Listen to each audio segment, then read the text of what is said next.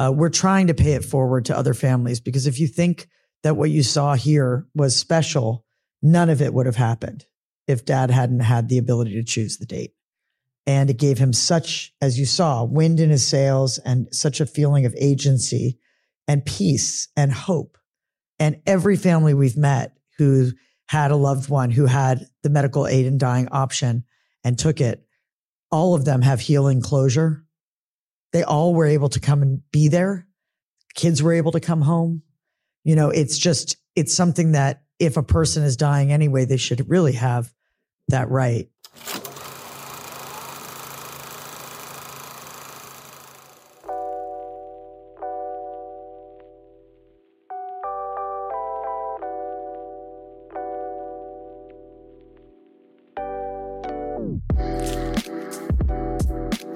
Hello, and welcome back to The Director's Cut, brought to you by the Directors Guild of America.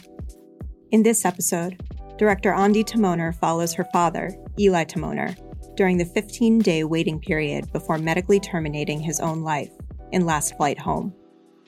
Screened as part of the DGA's documentary series, the film catalogs the former swashbuckling entrepreneur, now bedridden, as he says goodbye to those closest to him while they struggle to reconcile with his choice. In addition to Last Flight Home, Timoner's other directorial credits include the narrative feature Mapplethorpe and the documentaries The New Americans Gaming a Revolution, The Nature of the Beast, and Brand: A Second Coming. Following the documentary series screening of the film at the DGA Theater in New York, Timoner spoke with director Susanna Styron about Last Flight Home. Listen on for their conversation.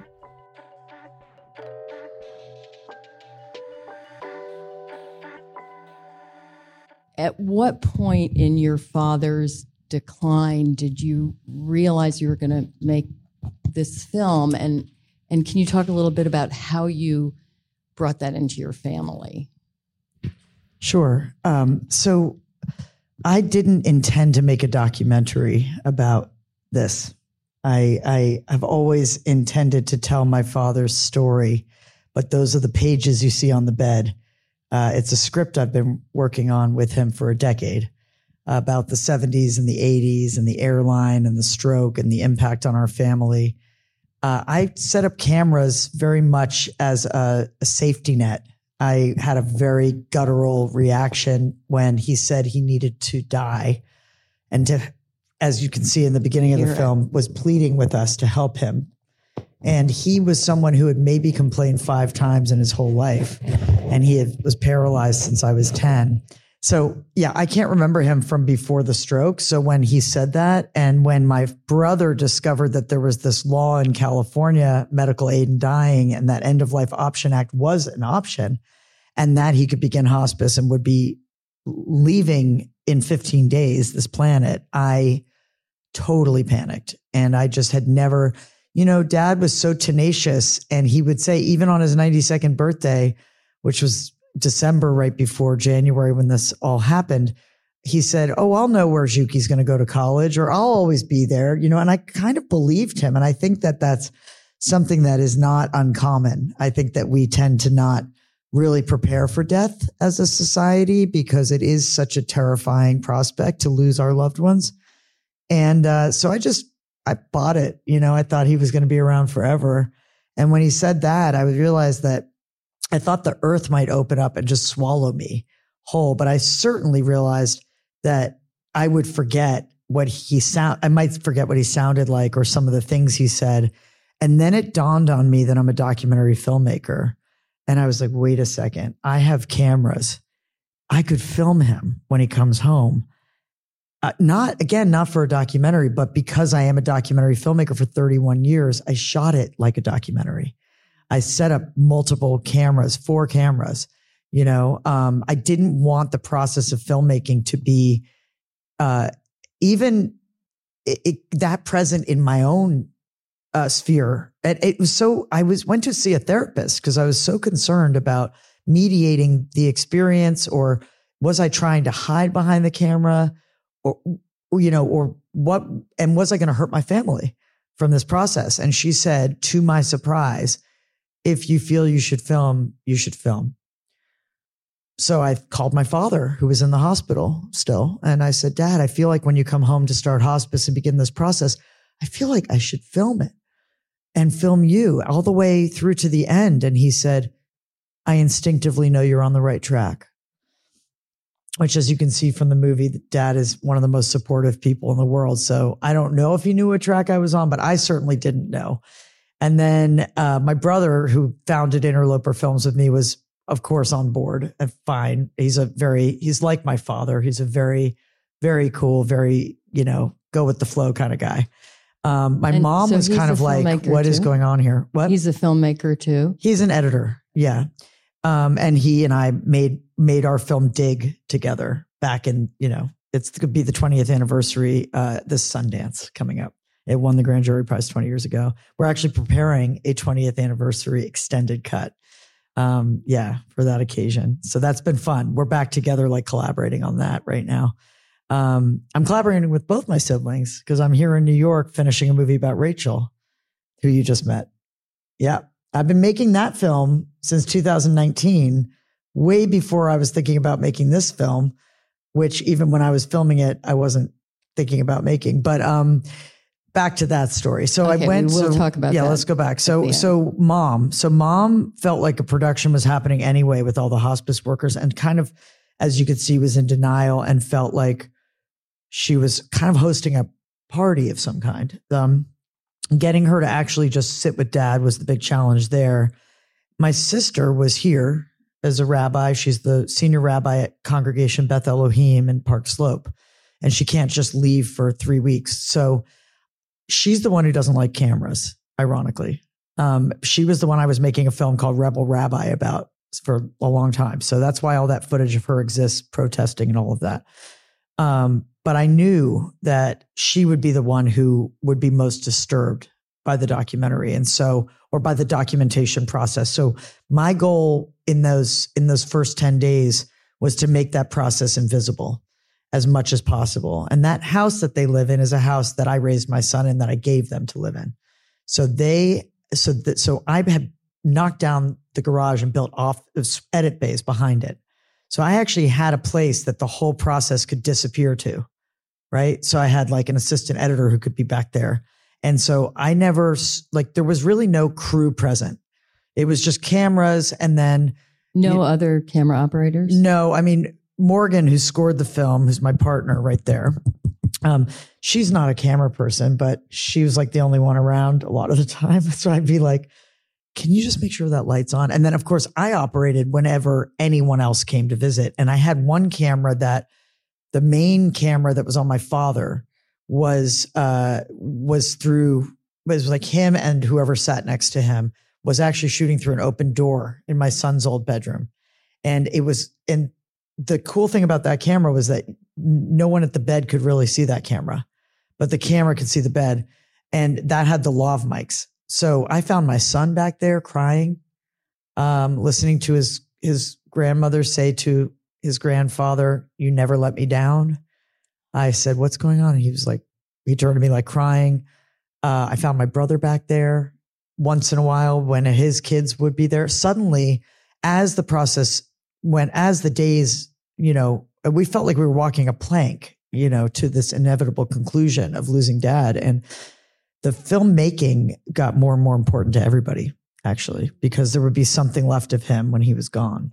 So I found my brother making sure the camera was on when his kids were at the bedside, type of thing. Yeah. My sister said it wouldn't be her preference.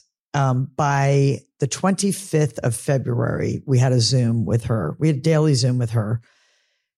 And on that Zoom, I said, we had all decided that the medical aid in dying part of this was so important, that the gift was so important. It's a gift, really. It's such a compassionate law that is so misunderstood, it's so misunderstood that you in New York don't have the right, and it's only a right in 9 states and Washington, D.C. And there's a sunset clause in California where it could go away. So we felt like it was our responsibility, because we had cameras going, to make just a short film or something, not nearly as personal as all of this, but to do something in support of other terminally ill people and their families having this right. And that actually is why I'm in New York, because we're doing we're speaking at a festival tomorrow called the Completed Life Initiative Festival. And that's part of our impact campaign that has kind of come, after being shortlisted for the Oscar, and now we're nominated for an Emmy, which is wonderful. But all of that doesn't really get the film necessarily to the people that need to see it. And that's, Harvard Medical School and Stanford University and Congress and state representatives. And, Rachel gave the convocation at the New York State Senate recently and asked them to have mercy, and for God to give them mercy. We're trying to pay it forward to other families, because if you think that what you saw here was special, none of it would have happened if Dad hadn't had the ability to choose the date. And it gave him such, as you saw, wind in his sails and such a feeling of agency and peace and hope. And every family we've met who had a loved one who had the medical aid in dying option and took it, all of them have healing closure. They all were able to come and be there. Kids were able to come home. It's something that if a person is dying anyway, they should really have that right. There should be bodily autonomy at the end of life. And I feel really strongly about that. And I didn't even know there was a law when all this started, so we decided to make a short. And we talked to Rachel about that. And she said, well, it wouldn't be my choice to document. But Mom and Dad, if it's important to you, and Dad especially, and Dad said it is important to me. So the cameras kept rolling, and Rachel said that it really didn't bother her. She made a decision that the cameras weren't there. And I, by then, had they were like part of the furniture in a way. And we just had this seamless process of just switching cards, switching batteries. And I had that Nest camera to keep track of time, to make sure that we didn't lose track, and that I myself was not so distracted by the process. So I really didn't want to be a documentary filmmaker. I was really Dad's chief, sort of the quarterback of his care at that point. I was the only kid of the three siblings who is an independent filmmaker. During COVID, I could wipe my calendar clean and really be there. So that was the primary thing, was just, those were some of the best weeks of my life, spending that time with him. It was absolutely sacred. And ironically, the cameras didn't separate me. The cameras, and this is probably why I've lived my life with cameras, is they just made me more present. They actually made me feel safe, that I wouldn't forget a word he said. And I'm always observing even deeper when there's cameras around. So I'm thinking about everything that's happening and everything that's being said and who's saying what, and, really trying to ask the doctors questions in that moment, which I probably would do anyway, but I'm also kind of interviewing them, and it kind of gives me license to do that with a camera. So there were a lot of positive aspects to it. And then it was a memorial video. Dad passed away, and Rachel said, well, you have footage. So the memorial was to be 3 weeks after he passed. And she said, well, can you put 5 to 10 minutes together? And I thought, well, okay, I guess so. So I thought about the pilot and the flight attendant and some of the happy moments. I thought I'll string some nice moments together, and sat down a week before, because I just, I don't think I would have faced the footage that fast anyway. I don't know what I would have done, but I don't think I would have I don't think I would have. And I sat down and I was astounded. Dad was alive inside the Avid. It was unbelievable. And now he was where he wanted to be. He was at peace. And I didn't have to worry about him being uncomfortable. I could just spend time with him. It was really amazing. It was a miracle. And it was the first time in my life that filmmaking was there for me on such an emotional level. Usually, right now, I'm totally exhausted because I've been filming for 2 days, and I'm just we haven't had a break and we've been running around. And usually it's like that. This was just this very peaceful, very sacred, very beautiful, organic process. And then suddenly there was Dad, 500 hours of Dad. Do you feel like that helped your grieving process? Oh, I was immensely. Going to ask about how to. Immensely. I don't even in a way feel like he's gone sometimes, because he's impacting and healing so many people. And to turn something that is that painful, into something that is that helpful for people is in a way relieving a certain burden I feel like I've felt ever since the stroke. to make some sense of that senselessness of him going in for a massage and having his neck cracked and ending up paralyzed. Like, he was always so great. It wasn't that he became good. He always was innately good. He always made great decisions about how to treat people. And everyone, in his company was like a family. It was like what a corporation should be, they took care of each other. And he deregulated the airline industry and democratized the skies and desegregated unions. And how could this be that he was just taken to the sidelines? And he was as sharp as you saw to the day he died. So he was capable of running the airline, but there was such discrimination against handicapped people, right? So it's just, disability. And, my whole life, I feel like my sister said, maybe we can bury our shame with Dad. And there's a lot to talk about there about how the movie is as much about really how to live as how to die with Dad, and Dad holding on to feeling like a failure. But, I didn't think I had shame until this process of sharing this film and hearing so many people, who are helped by it, either to prepare for losing a loved one or healing from a loss. It helps me. Like it's actually lifted some kind of shame that I didn't even know I had, in a way, just a weight that I've had. It gets lighter and lighter and lighter as the film does this work in the world, because my father is helping people. And he didn't just live those 40 years behind a closed door in a suburban neighborhood and you didn't get to meet him. Now you know him, this man that I love. So speaking of his feelings of shame, just to ask a really filmmaker-y question, when did you know, when he had that incredible moment of admitting his shame and your sister talking him through taking that weight off of himself, at what point did you realize that was, did you know you kind of had a film, like an arc of a film at that moment? Or did that come in editing? Because that seems to be that sort of what it leads to and what it kind of turns on it. His journey. Yeah, I didn't. So I went from grieving daughter to filmmaker. I'm an editor, and when I speak at a film school or something and they ask advice, my advice always is to be an editor, to learn how to edit. I just can't imagine just the frustration of being a director who doesn't edit. And I think it gives us such an amazing dimension, especially in documentary, where so much of the story comes together in the edit. But for me personally, with this film, it was like I went from grieving daughter who was just so happy to be with my father and sat there laughing and crying with him.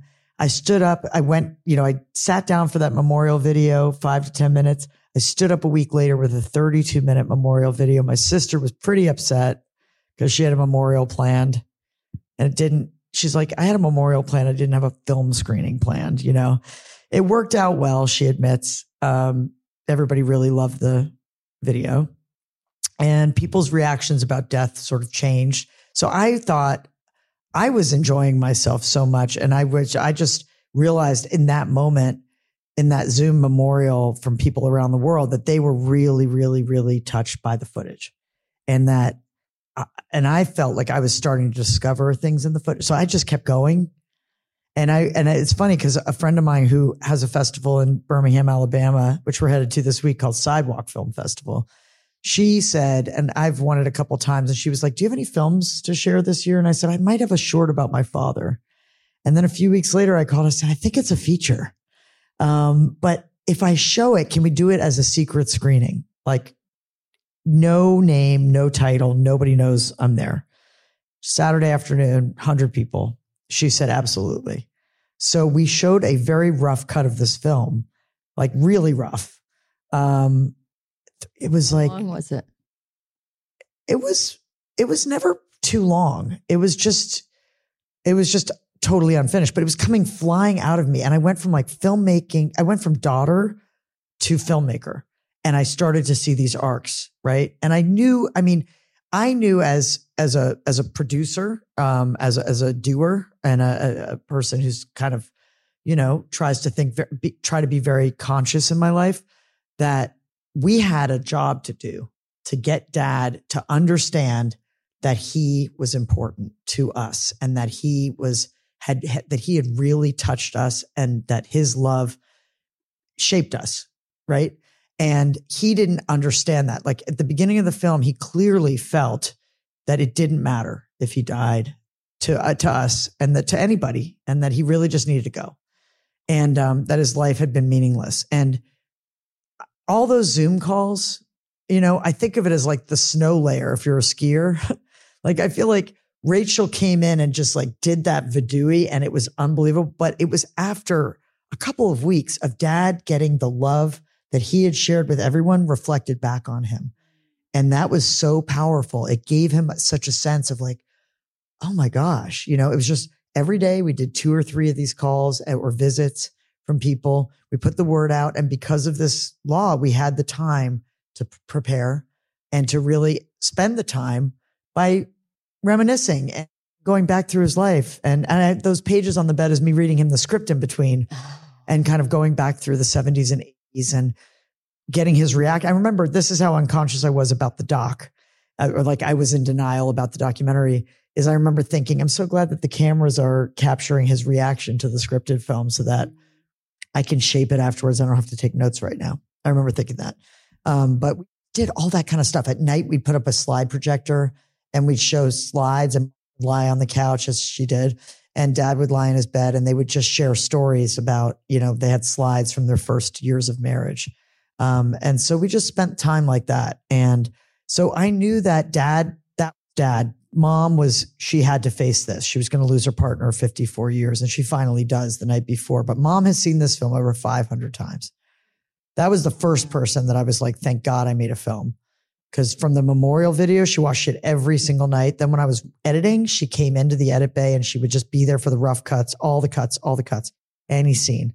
And even now she has her own link and she puts it on when she wants to see him and visit with him. So she did, she had a grief that she had no idea she was going to have, and guilt too. She was torn because she couldn't take care of him anymore. She really couldn't handle it physically. And she's having major health problems right now, actually.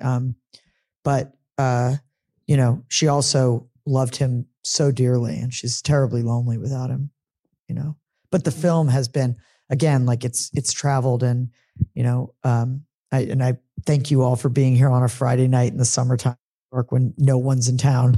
But there's been many, many screenings in New York and just packed houses, and she's been at some of them. And it's like, it makes her feel so happy to share her husband. Thanks for listening to another DGA Q&A. The Director's Cut is available wherever you listen to podcasts. And please share, subscribe, rate, and review. We'd love to hear your feedback, and you can help fellow film buffs find the show. Thanks again for listening, and we'll see you next time. This podcast is produced by the Directors Guild of America